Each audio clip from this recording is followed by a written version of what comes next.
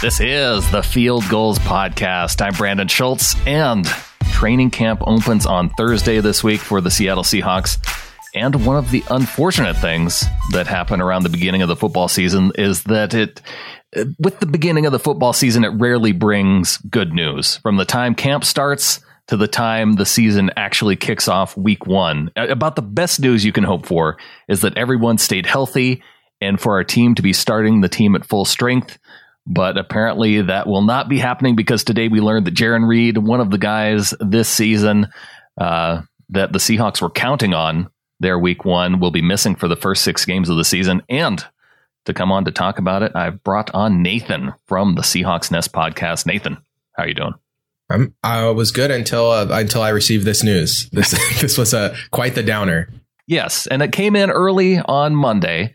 You know, I thought the NFL was supposed to save this news for the end of the week, right before the weekend, so that we don't have all week to talk about it. Now, this is going to be the thing we talk about until training camp starts. And you're totally right with your point about the no news is the best news during training camp. You know, you just want those fluff stories about best shape of his life and his learning the playbook. That's all you want to hear. You don't want to hear guy gets hurt, guy gets suspended. Those are the stories that you're trying to avoid during the preseason. And we did not get away with it this year with Jarran Reed getting suspended for 6 games from an incident back in 2017. And I vaguely remember there being an incident, but because there really hasn't been any news on it, it felt like it went away.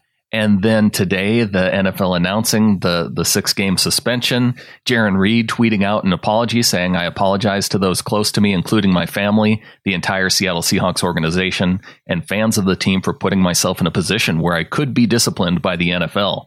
While I totally disagree with the decision of the NFL, I still must accept it and take responsibility for the situation. I have learned from this and will do everything I can to make my friends, family, teammates, fans, and Seahawks proud of me moving forward." So what I get from this tweet is that I think the appeal process has been exhausted, and this is the acceptance, the point of acceptance from Jarran Reed. Yeah, I mean, they must have levied a suspension earlier. He's challenged it. It's gone this long. I hate talking about this without knowing any more details because I do remember the story from 2017, and I remember that the police didn't pursue anything. They didn't find any evidence. They didn't end up pursuing or prosecuting. So I like you. I thought it was, well, that's it. You know, a guy made a mistake or, got in a fight and it got heated with an argument with his wife. And then that was it. It's over now. But now it comes back 2 years later. We got Goodelled. and it feels like it's almost personal now because it's coming on the heels of the Michael Kendricks 8-game suspension for, pleading guilty to insider trading. And that was the thing that struck me about the 6-game suspension, aside from the fact that we don't know what he did. And we can guess on the time frame because we have that report of the incident. And, you brought up a wife. I don't know if Reed's even married or... I think it was like a girl. I think the original story was like him and his girlfriend on an argument in Bellevue. It's 3 a.m. Those are the only details that I remember. Yeah, 3 a.m. See, nothing good at night. Nothing good happens at 3 a.m. So no, that could be bad. But it does put him in a unique category because Kendricks had the 8-game suspension. You have one of the biggest suspensions levied by the personal conduct policy by the NFL, which went to Josh Brent, a former Cowboys nose tackle who was suspended 10 games after being convicted of manslaughter. And then you have Michael Kendricks with the 8 games for insider trading. You have Jarran Reed, the 6 games for the incident we don't have any details about. Then you drop down, you have Greg Hardy, who was originally suspended for 10 games and then reduced to 4 games after he was found guilty of assaulting his ex-girlfriend. And then I think the hardest thing to take with this is the fact that Tyreek Hill, who we heard on tape threatening the same woman that he previously pled guilty to assaulting. And his kid mysteriously broke his arm. Right. Too. And just last week, we found out that he gets 0 games. Do you think that there's like a Price is Right wheel in Roger Goodell's office? And when he gets one of these, he just gives it a hearty spin and then whatever number it's closest to, like if it's $1, he gives him 10 games. If it's 60 cents, he gives him a 6, like they just spins the wheel and whatever happens. I feel like that would at least bring more consistency if that were the case. There's no consistency to how this is applied at all. And, One thing, so I have a conspiracy theory about why Goodell is applying this conduct policy in this way. And I think it's because in the upcoming negotiations, he needs something that he can give the players because he's going to ask for something else, right? And this conduct policy being clarified and consistent is something that the players union is really going to want to fight for, because it's like so wild how consistently it's just completely random. Like you just listed off 4 different suspensions for 4 totally disparate things. And they all, if you would have asked me to guess how many games each one of those things was, I would have been way off. Like being convicted for manslaughter, I feel like that would be the indefinite suspension, like Adrian Peterson got initially. Yeah, the Adrian Peterson suspension is a good example of like maybe the way this should be, but then I don't know. And then there's guys who like got cut by their teams but never really suspended, but then they got suspended when they came back, like the Browns running back Kareem Hunt. You know, it's like there's just all this weird stuff that happens with this that I don't really understand. With this suspension, I am like you. It does make me uncomfortable because we do know John Schneider's stance on, and this came into play when Frank Clark was drafted. You know, any player found to hit a woman was not going to, not welcome on the Seahawks.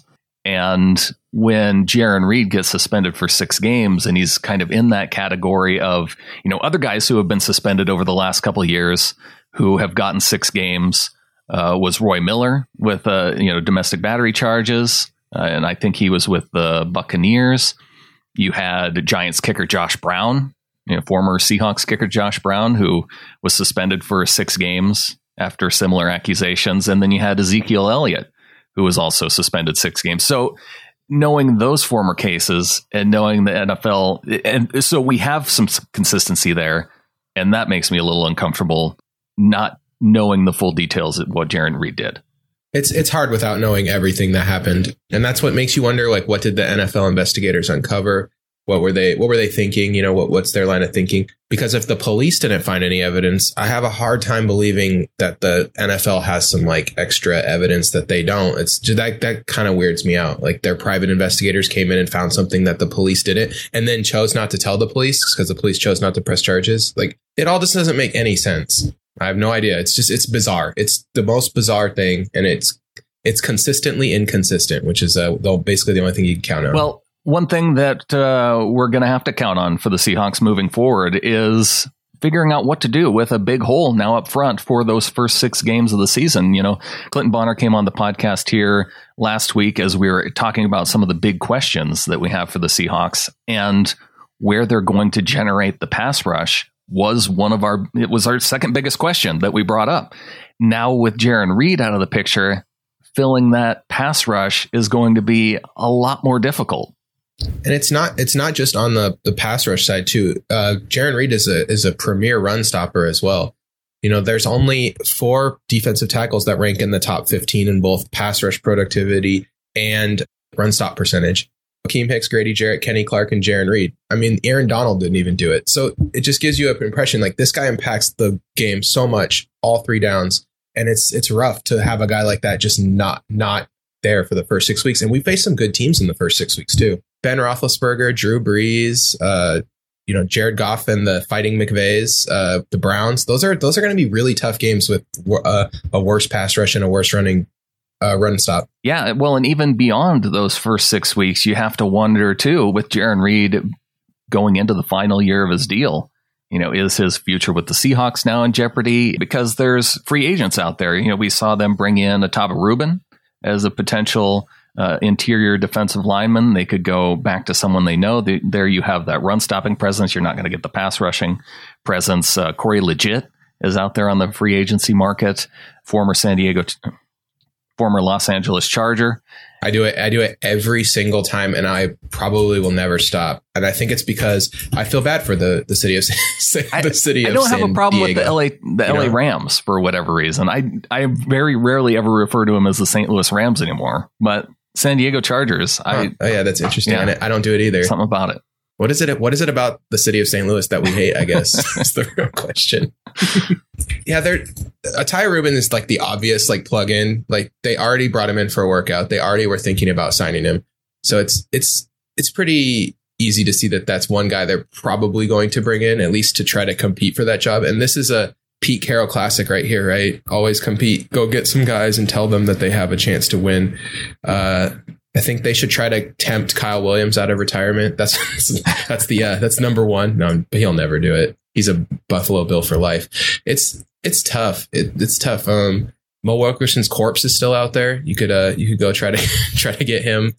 There's not a lot of options at interior defensive line. I think he got picked up for DUI too, so he could have another suspension coming. Yikes. Is Clinton McDonald a free agent still? You can go get him. He knows how to be a Seahawk. While we're looking in the wrong spot, Nathan, I think we need to look within our own team and just say Poona Ford is going to be awesome now with more playing time up in the inside.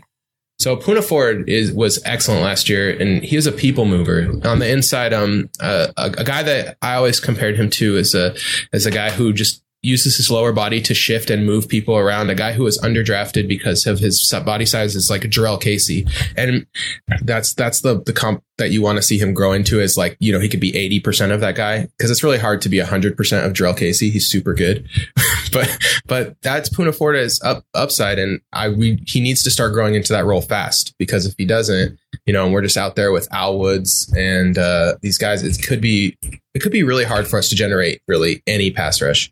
If Naz Jones could maybe get back to some of that early form that we saw from him, that could be an opening for him too. Have you been reading about Naz Jones playing a lot more defensive end, the defensive tackle? Do you think that this injury affects him moving back to the inside maybe?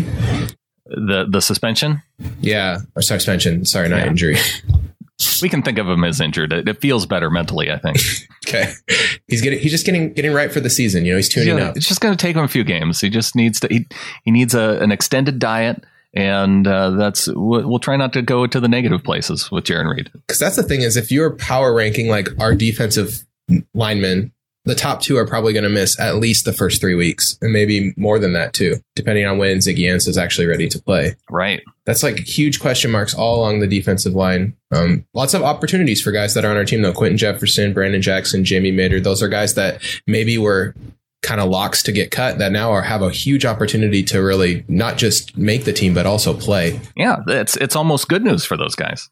See, you're looking on the positive side. You know how to bring up the room, Nathan. I am always there's a joke on my podcast that I'm always trying to keep it so positive, trying to look at the right side. It's really hard in situations like this because we're looking at a situation here where Barkevious Mingo and Jacob Martin are our best pass rushers now. And that's hard to start the season saying like these two guys need to be daggers, lights out the first 3 weeks. That's rough. Hey, Cassius Marsh isn't among those top two? You don't put Cassius Marsh ahead of Barkevious Mingo? I mean, for every like awesome sacks he's going to make one play that makes me shake my head and go, oh my gosh, come on, dude, you're better than this. If he puts it all together, he's great. He just needs to like not make any dumb penalties or dumb plays. Well, he has 6 weeks. He can backload the penalties and dumb plays into the late in the season.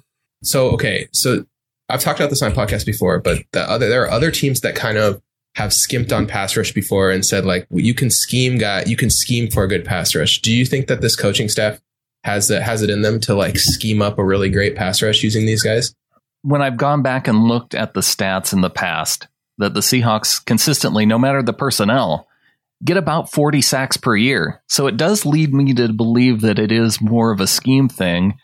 And I do know that Bobby Wagner has the ability to rush the passer.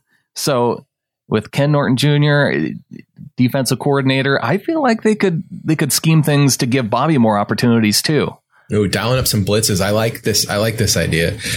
Get creative. Well, I think when you're down to this point, you lose Frank Clark in the offseason. Now you lose Jarran Reed, your top two guys on the defensive line, and you only have Ziggy Ansah, who you don't know is going to be there early on in the season. It calls for some creativity. I think you're right. I think it's time for them to really go into the depths of the playbook, dust off some things we haven't seen before. They have some guys in the secondary too that are pretty good at being close to the line of scrimmage and making things happen. Like Trey Flowers was awesome in run support last year. Maybe we see him coming off the edge a little bit. Just some creative, weird stuff that could happen. You know who else was really good about it coming off the edge was Ugo Amadi in college for Oregon. Oh yeah, Ugo Amadi. I'm so excited about. I'm a Ugo Amadi super fan already. Really? Yeah, just like all his college tape is so fun to watch. He's just so good at finding the ball. I'm really excited. I'm actually kind of excited about this secondary. I think there's a lot of like untapped potential here that if Pete can tap into it, it could really turn the corner and be a position of strength. There's a lot of like safety talent on this roster that we have been kind of accumulating by using our draft picks. Hill, Thompson, Amadi, Blair. These guys are all high draft picks. And of course, Brad is the best. Yeah. And if the defensive line is going to struggle early on, we need the folks on the back end to be extra special there to start the season. I don't know if we can count on it, but at least it wasn't Bobby. I mean, I think that's the real season ender. If Bobby gets suspended or hurt, there's not a lot of coming back from that. I don't think they really kind of put it all on his shoulders this year. I feel like it's definitely feeling like that. He's in the middle of a contract negotiation as well. What the Seahawks can do to bring our spirits up, get Bobby signed, and then it'll just make this week it'll bring a nice closure to this week. I think right before the start of training camp. Because I don't want to be talking about Bobby Wagner contract issues as well throughout the entire preseason. Yeah, at least I think Bobby Wagner's not the kind of guy who will give the sideline the finger. Got that going for us. No, he doesn't seem like that kind of guy. But I'm okay with those kind of guys too. I love Earl. I wish him all the best in Baltimore, and I hope we meet him in the Super Bowl. The Bobby Wagner, the contract thing, he's his own agent. And that's like, I feel like the ultimate potential distraction, right? Is that if you can't really negotiate with him in season at all or talk to him because you don't have an agent to talk to. Yeah. You don't want to talk to the guy like during the season. So if they don't get something done by the end of like training camp or the second preseason game, I think that's just it. That they're not negotiating till after the season's over. And it's easy. It's an easy contract as far as I'm concerned. Is he the best linebacker? Yes. Okay. Pay him better than the next best guy. You just beat that stupid Jets contract in terms of guarantees and total money. It's all you have to do. It's kind of a tough pill to swallow because that Mosley contract is awful on like a number of levels, but It's not awful if you're paying it to Bobby Wagner. And I think Bobby will be okay with just like beating it by a little bit because he knows that contract is stupid. I think so too. And maybe even if it isn't total guaranteed money, but it's AP, annual per year, beats it. As long as he beats one of the main contracts so he can say, yeah, I did it without my agent and I still the top paid linebacker, however you want to measure it. It doesn't matter. Then they can get it done. Yeah, I agree. All right, Nathan. Well, really want to thank you for joining me and talking a little bit of Jarran Reed. Like I said, bad news. But, if people, you got another episode of the Seahawks Nest coming up this week, and hopefully you can help pick people up with that too. Where do people go to find it? Yeah, you can head over to iTunes, Stitcher, SoundCloud, wherever you find your podcast. Just search for Seahawks Nest. And that's where I am. And our episodes come up on Tuesday nights. What are you guys talking about? Are you through your series yet of divisions? NFC West. It's time. Here it is. This episode will probably be close to an hour and a half, maybe, because usually the NFC West episode goes super long because it's the most important one. I feel like. Well, good. You've been looking at the division rivals on the Seahawkers as well, right?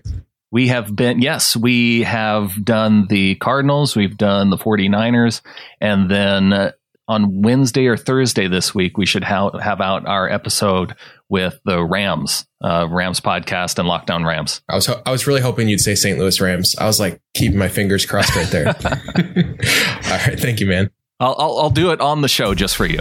All right. And with that, I think there's only one thing left to say. Go Hawks. Go Hawks.